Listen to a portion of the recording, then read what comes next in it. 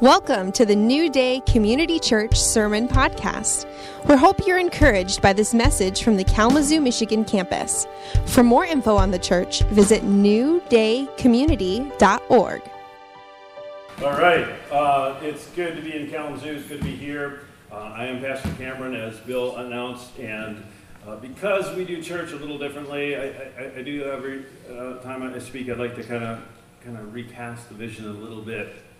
You know, first of all, I want to thank you for coming and being part of New Day Community Church. You know, there's over 250 churches in Kalamazoo, somewhere between 250 and 300. So there's lots of places you can choose to worship, lots of places you can choose to plug in, and I happen to respect all of them. I think that God uses many different expressions of his body to reach all the different people in this community. It just happens to work out that if everyone went to church, all 250 or so of those churches would each have 1,000 people. So you can look around and see how far we have to go. All right, that means that there's plenty of lost people out there. And so that's why I'm never discouraged or feel any challenge at all when I hear of a new church plant. Just heard of another one in Kalamazoo, because there's so many people in our community that are not connected with a body of believers in relationship, finding their place to serve. We receive as Christians as much when we give as when we come just to receive. Does that make sense? And so you need to find a local congregation where you can plug in. So last week I was down in Vandalia. We have our church is a multi-campus church, and even though we're not a mega church, we have believed that God's called us and created these opportunities to start other congregations. And so the Vandalia campus, you've heard about it for a long time, they're doing well. People are joining the church. It's just going great down there, and I'm really blessed. It's exciting. It's very different to preach in the middle of a cornfield. The culture is different. They're all farmers down there. And then up here, and even though they're only 50 miles away, it's quite interesting. And of course, as we mentioned, the Vine campus in downtown Kalamazoo, as we're just getting that congregation going to reach the people that live in that community. But we also have churches in South Carolina, North Carolina, 2 churches in South Carolina, North Carolina, and in a few weeks my wife and I will be going to visit our church in London, England, which is always a bonus because going to England's kind of fun. Next week I will be in Toronto speaking. I'm doing a workshop along with Bill and Mary Lee at our international conference of our network of churches. That's a worldwide group of churches of over 10,000 churches all over the world that share our same values and our kind of a shared history and shared values of seeking God. That's presence-based, believing in revival now, believing in the kingdom of God. And so it's exciting to join with the bigger picture and reach out. But I just want to communicate to you that each congregation that we have in our church, and then even in Partners in Harvest in general, you know, we all bring something to the table, just like each one of you brings something to the table. When you come to church, you have something to offer. We need you, right, to be who God's called us to be. Does that make sense? And without your contribution, we can't be what God's called us to be. And so I want to thank you for coming, thank you for participating, and I'm just excited to kind of dream about what God's going to do right here through us as a church. All right? Well, let's jump into the Word. Last week, the youth shared, kicking off the series. We have a new youth hangout space here.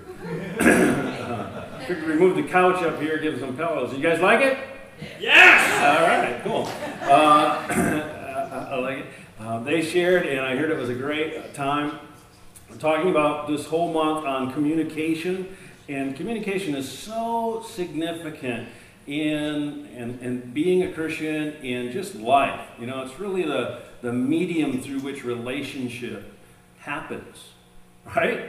You know, it's whether it's spoken communication, written communication, text, Facebook posts, Instagram pictures. We have so many different ways to communicate in our world today, but all of it is it's the medium through which we connect with one another. And so it's extremely, extremely important. And one of the difficult things, or probably the most difficult things in speaking about communication, is picking a few verses to talk about it, because literally you could pick thousands of different Bible verses that directly address the issue of communication. So I really struggled with it. And I'm speaking today specifically about the power of the tongue. And even that, there were so many different verses that I could have turned to and we could have learned from. And so I just encourage you, this is really just an introduction, because the scripture is filled with teaching concerning communication and teaching concerning the power of the tongue and the importance of how we speak. So we're just going to pick a little slice of it today.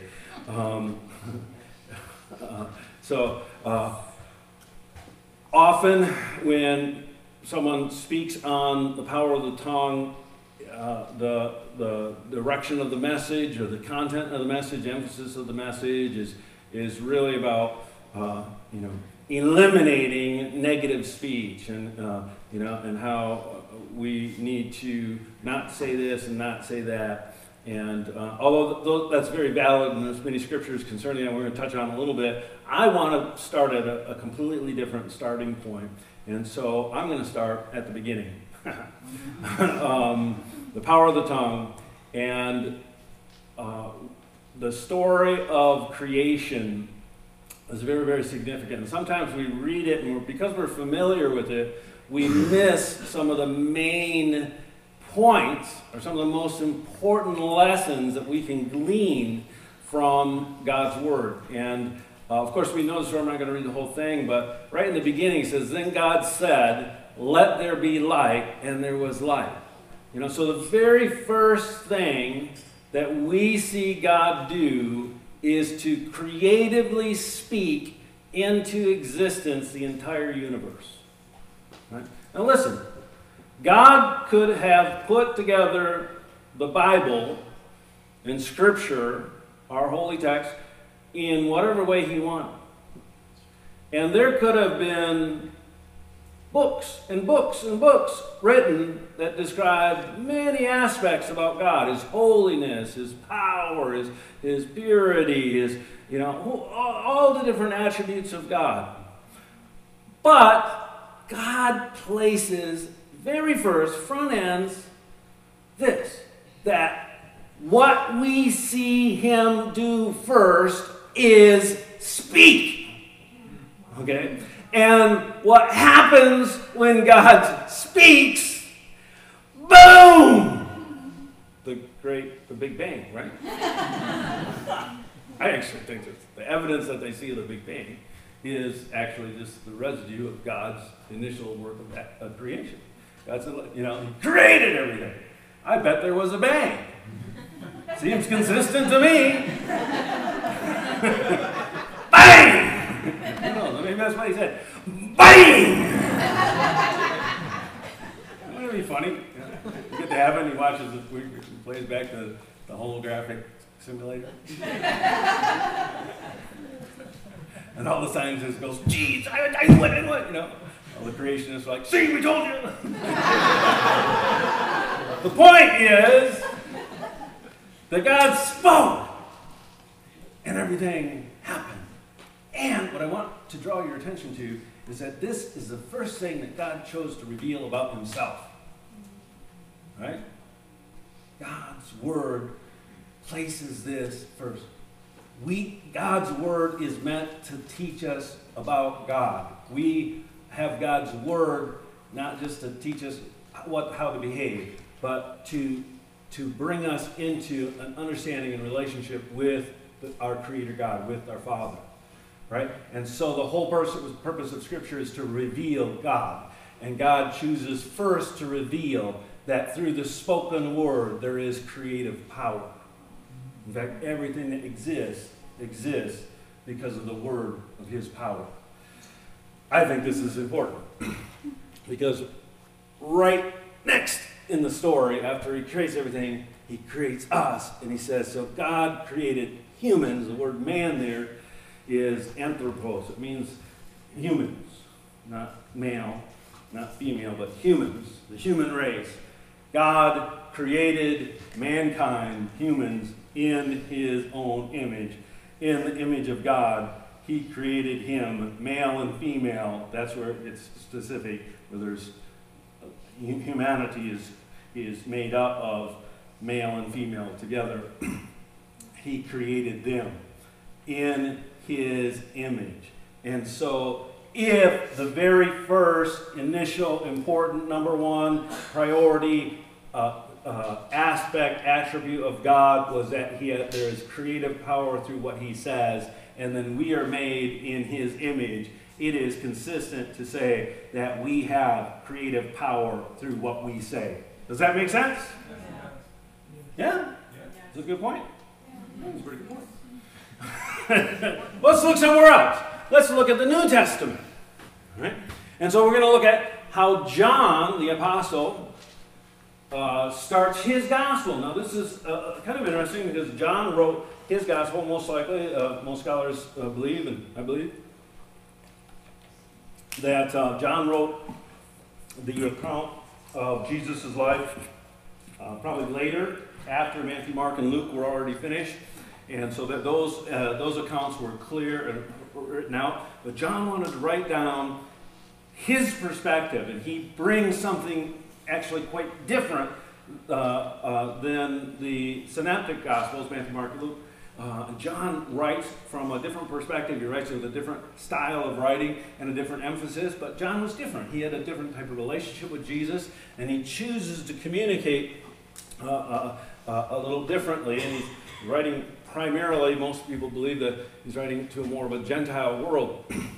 And so he starts at the beginning. But I love how John introduces Christ by mirroring the Genesis story.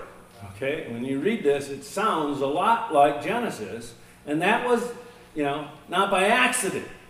All right, John intentionally wrote this to correlate, to bring the stories together, to teach us to see that Genesis account is really about Jesus Christ, because every page in the Bible is about Jesus Christ. So he says, in the beginning was the Word, and the Word was with God, the Word was God, he was in the beginning with God, all things were made through him. So the whole of creation was made through the Word, and the Word is a person, and John is using that as a title for the person of Jesus Christ. And he says that all things were made through him, and without him nothing was made that was made. In him was life, and the life was the light of men. Let there be light. And all things exist through the creative word of God. And John is saying, hey, listen, folks, that creative word is the person of Jesus Christ. And so we're seeing here, just like we saw in Genesis, that the first attribute that was accorded to God in Genesis was his creative power through speech.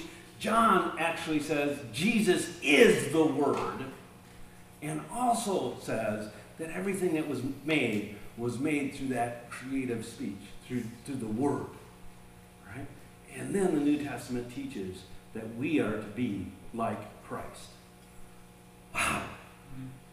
And so both in the Genesis account and in the New Testament account, we see that the initial attribute of God, the initial attribute represented of Jesus Christ, is that there is creative power through the Word, through what is spoken, and that we are created in God's image, and that in Christ we are to live as Christians in Christ and live Christ-like.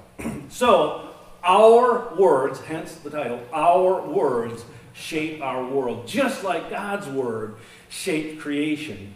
God has delegated creative authority to us, and the tool for that creative authority is your tongue.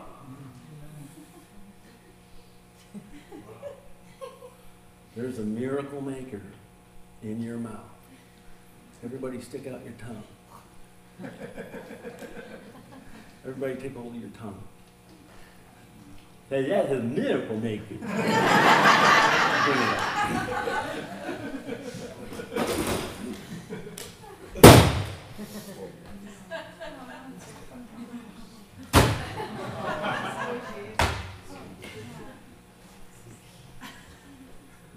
So, how many can see their tongue? How many can touch the nose and tongue? Anybody here? Can you touch your nose and your tongue? Let me see. No, like up here. So we can't really see our tongue. I can't see my tongue. I had a friend that I used to work with, and that dude's tongue was like, he cleaned his ears with his tongue. It was scary. It was weird. Most tongues, human tongues, are 4 inches long. But a third of it, you can't see. It's like, if you look in the mirror, as far back as you can see, you can only see the first 2/3 of it. Another third of it goes back down. That's where it's attached. It's 28 muscles, approximately 28 muscles in your tongue that enable it to do all kinds of contortions, right? And so we use it. What do we use our tongues for? What do you use your tongue for? Carry, eat. Anything else? Talk. What was that? Ice cream. Somebody said something about water. Cleaning. You drink water? Cleaning? Tongue for cleaning. So I wanted us to be able to envision our tongue. And so, you know, human tongues are small, so I thought I'd get a bigger example. But this looks just like your tongue. It just happens to be enlarged. Oh, goodness. That's a cow tongue. It's a cow tongue. I'm a cow tongue. Yeah.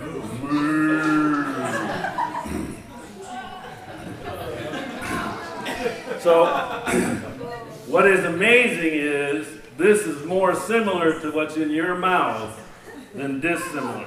Okay? It's a hunk of flesh. Doctor Howard.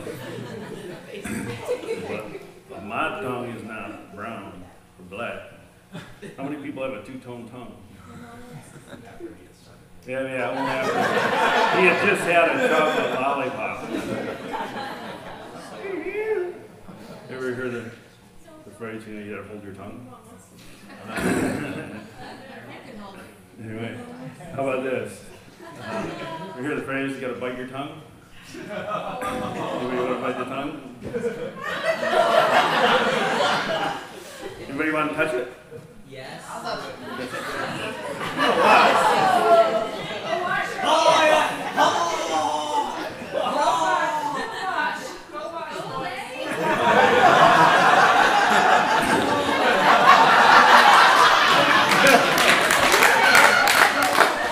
Hey, come back! Performance. All right, so all of us have a tongue. It's just a hunk of flesh, right? It's a combination of muscles, but those muscles are created by God that attach to a human mind and the human spirit. It has miracle-making power. The tongue in your mouth, the tongue in this cow's mouth, the tongue can't do anything anymore, can it? But when it was in his mouth, all it could do was chew the cud, right? But the tongue in our mouths are so powerful. In one sense, they're just a hunk of flesh. But just like every other part of our body, that flesh is transformed into something powerful when it's connected with God's purpose for our lives. And so, God created everything by speaking. Jesus represented that, and we see that represented in the life of Jesus when he's called the Word of God. And so this idea, it's almost like your tongue is a magic wand. All right? And you can just wave. And by waving the wand of your tongue, you can change circumstances. All right? You can change the atmosphere of the room you walk into. You can get people's attention, can't you? just set that like that. All right, so there's a miracle maker in your mouth. Let's talk a little bit about it. Proverbs says that death and life are in the power of the tongue, and those who love it will eat its fruit. Death and life is in the power of your tongue. And so if death and life, I mean, it's a poetic reference. He's saying everything from death to life resides in the power of your tongue. Can do incredible things, and it's going to, whether you realize it or not. And so what this means is this idea that there's creative power in your tongue. It means that whatever you speak, you get more of. All right? This is the main point of the message. If you complain, you will never run out of stuff to complain about. Because when you complain, it creates more things to complain about. It empowers and reproduces complaints. All right? If you speak out worrisome words, I'm worried about this, I'm worried about that, this is going to happen, what if this happens, I'm afraid of this and that. That produces. That's creative power. You're waving the wand and saying, more worry, more worry, more worry. More complaint, more complaint. All right? Criticism. That person, they don't understand anything. They're so mean, they're so cruel. Okay? And so as you wag your tongue, it's just like a wand creating more of that. Does this make sense? Yeah. All right? And so then you see more of it, and so you talk more about it, which creates more of it. Why? Because you were created in the image of God. And all the more, if you are Christians and you've come in and you bear as a vessel the Holy Spirit. Okay? I mean, this is true to a degree whether you're a Christian or not. If you're a human, you have an innate creative power in your tongue. All right? If you're a Christian, it's all the more powerful because you carry the anointing and the calling. And so our tongues can, instead of creating criticism or worry or complaint, you can create thanksgiving by speaking gratitude. It actually, if you continually say, thank you, thank you, thank you, guess what? You'll never run out of things to be thankful for. Right? Because it releases the power of thanksgiving, which creates gratitude. All right? It creates the environment by which you'll have more things to be thankful about. If you honor and speak honor, it will create more things to honor because the word that you speak actually creates it. If you speak blessing to your spouse, to your children, to your coworker, you'll never run out of opportunity to speak more blessing. When you walk into a room, you have power to change your world, to change that room simply by what you say. We see this. You've seen this. You've been in a room and someone comes in and says something mean or cutting or like weird. Right? And everybody in the room goes, how many of you have ever had that happen? In a meeting, the boss comes in and all that within seconds, everyone's tense. It's going to be a bad day. You know? Or sitting in a room, someone comes in and goes, and there's a smile on their face, and he says something nice. It's like, oh, wow, that's refreshing. Just refreshing. I was telling Gabby, I had a meeting with someone, I don't see him too often, but I just said, you know what? It was just so refreshing to be with this person. It was so easy to be with this person. You know, and I'm thankful that I have people like that I can connect with. But it's really because of the words. That they recognize the power of the words. And so it's our choice to choose to speak, to use this miracle maker in our mouth to create honorable things, to create life. James addresses this issue pretty bluntly and forthrightly in his letter to the church. And I think it does us well to give our whole attention to what James has to say to the early church. It says, "Indeed, we all make many mistakes." Amen. "For if we could control our tongues, we would be perfect and could also control ourselves in every other way." Wow. That is God's word. All right? In other words, if we can bring our tongue into alignment with the will of God, every other part of our life is going to come into that alignment with God. That's significant, right? And this is where we really need to have a respect for the power of the tongue and realize that our words have power. It's so effective. It has so much of a power to shape other people's lives, to shape our own lives. It says we can, and then it gives us a few illustrations. It says we can make a large horse go wherever we want by the means of a small bit in his mouth. So he's saying, see how it works in the animal world? See how we can control it? And a small rudder makes a huge ship turn wherever the pilot chooses to go, even though the winds are strong. So even though there's mighty winds blowing, a person who knows how to work the rudder and the sails can make that ship go wherever they want to go. And so the rudder has power to overcome the winds of life, right? If it's used properly. In the same way, the tongue is a small thing, relatively.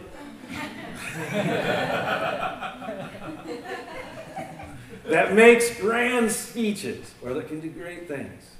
But a tiny spark can set a great forest on fire, and the tongue is a flame of fire.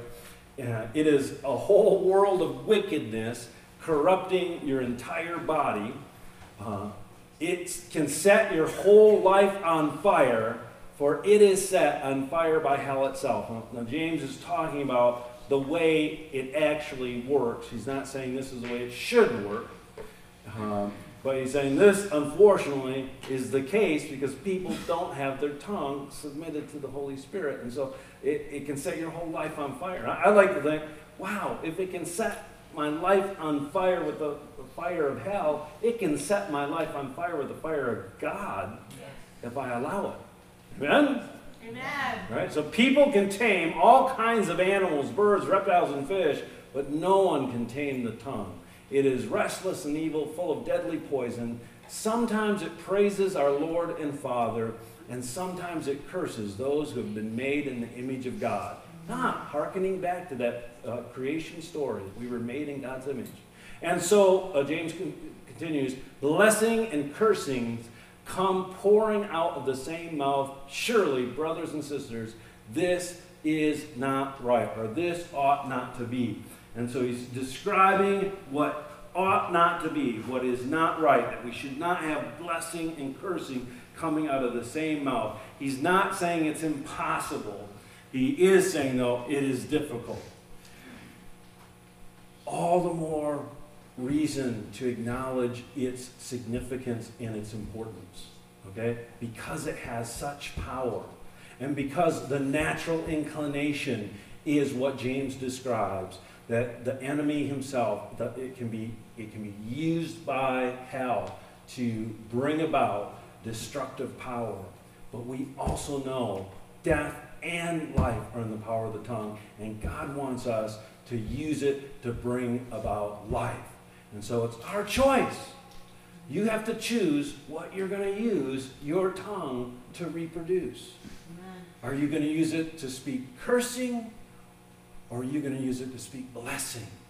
And the challenge is, my challenge to you, is that use your tongue to speak blessing. There's a couple more scriptures I want to jump to. Paul writes about it this way. He says, let no corrupt word proceed out of your mouth, but what is good for necessary edification, that it may impart grace to the hearers.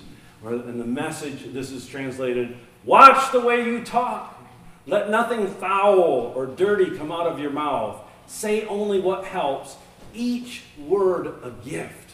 I love that illustration, that every word you speak is like a gift. All right? So let no corrupt communication, one way that can be translated is no cutting or biting remarks. Right? They should never come out of your mouth. Instead, only what is good for necessary edification. And that's important. That word necessary is really significant. You can't take that out of the verse. Right? Because sometimes you can say something good and something meant for edification, but it's not needed right then. Right? Because if you say it then in that way, even though it may be true and it may be something they need to hear, if you say it then, it's just going to be received as a cutting remark. It's going to receive the discouragement. Right? And so having the wisdom, right? Is this needed? Is this necessary? Is this something I need to say now? And is the motivation edification? Edification is to build people up, okay? To encourage, to strengthen. And it doesn't matter who you're talking with, okay? If you're talking with someone in the workplace or in the marketplace, you disagree with their opinions vehemently. You need to let no corrupt communication come out of your mouth except what is good for necessary edification. How can you strengthen, encourage, and bless them? Right? How can you create through your words a change of atmosphere that maybe they will say, wow, what he has is better, or she has is enticing. Does this make sense? Mm-hmm. Right? And you have that power to change the conversation with your tongue. Right? And that each gift, and the idea that we can impart grace. Wow. Do you realize that grace is one of the most significant, important words in all of Scripture? Yeah. It is not only unmerited favor, it's not just that you get your sins forgiven, but it actually includes the power to live transformed. All right? To live, to be different.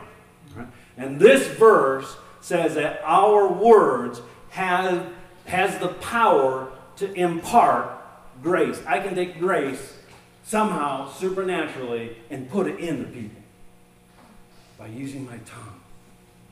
Wow! That's a creative miracle. I can grace people. I can grace people. I can grace people. But if my heart's not right, I can curse people out of the same tongue. Wow. And so learning to respect the power of that and learning to choose to bless. Now there's two keys that makes this work.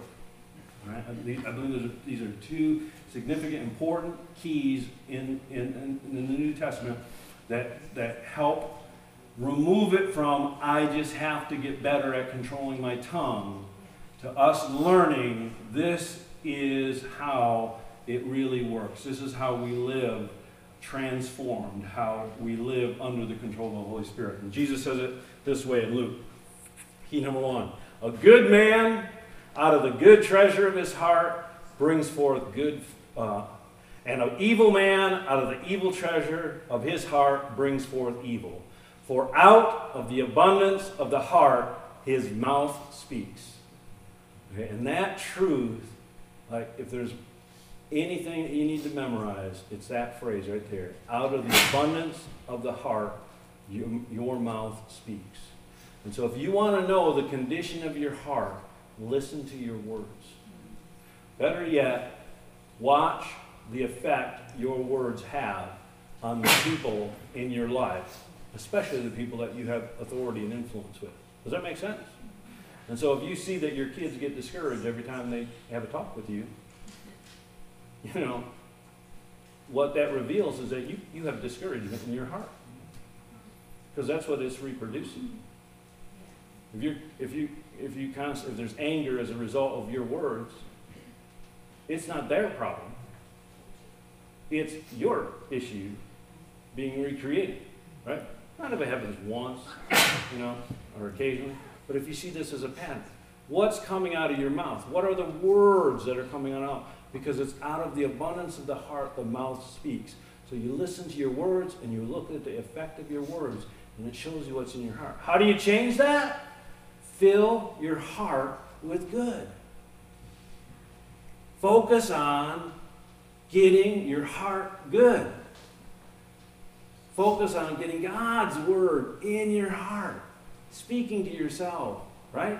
Psalms, hymns, spiritual songs. Okay? Memorizing Scripture. Speaking good things. Learning how to change the way you phrase things so that it has the effect of being good. So the key number one, and I think is the most important thing, is realize our words, it's a heart issue. It's not just I have to get control, but it's a heart issue. And there's this thing called muscle memory. And the tongue, as I said, is just a big muscle. There's 28 muscles, right? And so a few years ago, I actually learned how to pick a guitar. It's like an easy guitar. It only has 4 strings. And I'm not very good at it, but that was the most difficult thing I think I've ever done. Because when I first did it, Kathy can remember, I had to concentrate so hard to move your fingers in the right order, right? How many of you have ever learned how to pick? Yeah? It was hard, especially as an old guy. Right? I never thought I could do it. Sure, I could strum a guitar, but to pick, I never thought I could. But you know what? I can now pick up that guitar, and I can do that picking pattern, the variations of it, without even thinking. Because my muscles have developed a memory. All right? Muscle memory. And so, same thing with your tongue. When you use your tongue to speak blessing, to speak honor, to speak gratitude, to speak thankfulness, it automatically defaults there. But if you're constantly using it for complaint, worry, and criticism, it will automatically default there. Does that make sense? How do you change it? Fill your heart with good. The second key that we find in the New Testament concerning this is found in 2 Corinthians 4:13. Paul writes, "Since we have the same spirit of faith, according to what is written, I believed and therefore I spoke. We also believe and therefore speak." And he jumps down a few verses. He says, "While we do not look at the things which are seen, but at the things which are not seen. For the things which are seen are temporary, but the things which are not seen are eternal." All right? So this quote, "I believed and therefore I spoke," is actually a quote from the Old Testament on a psalm concerning the hope that the Messiah would have, that he would not remain in the grave, that there would be a resurrection. And the context of what Paul is quoting this is the same thing, that regardless of the circumstances, even the circumstance of death on the cross, I believe and therefore I spoke. All right? So this power of declaration that overcomes death itself and everything in between, because the power of death and life are in the tongue. And so what causes us to speak truth, to speak life, to speak blessing, is that we believe. You have to believe. All right? And believing, sometimes even as Christians, we make it into something that's hard to understand. Like it's something that just happens, it's mystical. No, it's actually just believing. Like I believe this pulpit's made out of wood, because the evidence is clear it is, right? I believe these words and this illustration that I've used, that you know what? God created everything from word. I believe that my words can make a difference. I believe that my words can shape my world, right? Because God said it. But if you don't believe that, if you believe that you're constantly at the mercy of all the circumstances, then you're not going to speak truth. You're not going to speak transformation. And so you're not going to see it. Does that make sense? Right? And he says, you can't look at the circumstances. You can't look at what's seen. So you walk in your room, or you walk in your home, and all you see is opposition or bad attitudes. You walk into work, and all you see is fear and bad motives, or you're walking through life, and all you see is all the influences of hell and the devil and sin. Yeah, those are the things that are seen. But those things are all temporary. You have to believe that. Those are all going to disappear. And so I'm going to start talking from a kingdom perspective. Love remains. Love remains. And so in the midst of whatever circumstance you're in. I want you to, right now, just focus on, maybe there's a circumstance in your life that everything you see is contrary to God's promises. It seems as though there's no way that you can move forward into the place that you believe God's called you to be.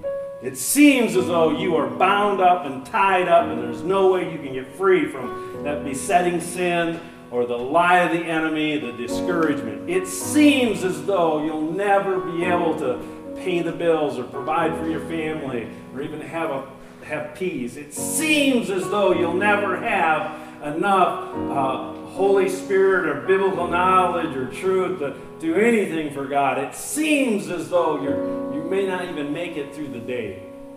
You just want to give up. Those are temporary. Those are going to go away, folks. It's the unseen. It's the kingdom of God. It's what's behind the veil. It's waiting to be revealed. It's that veil is waiting to be pulled back. And it will happen in a day. God's choosing. But we can reach through that veil with the power of our tongue and say, Jesus is faithful now. And because I believe that, I'm going to speak it. And when I speak it, it changes the circumstances. All right? And that's the power. So whatever circumstances in your life right now, just hold that up before God. I'm going to pray with you. Father, we bring these circumstances into your presence. And I speak life and hope and truth and freedom and love and mercy and grace. Grace that overcame the grave can overcome every manifestation of death in our lives. Lord, I impart grace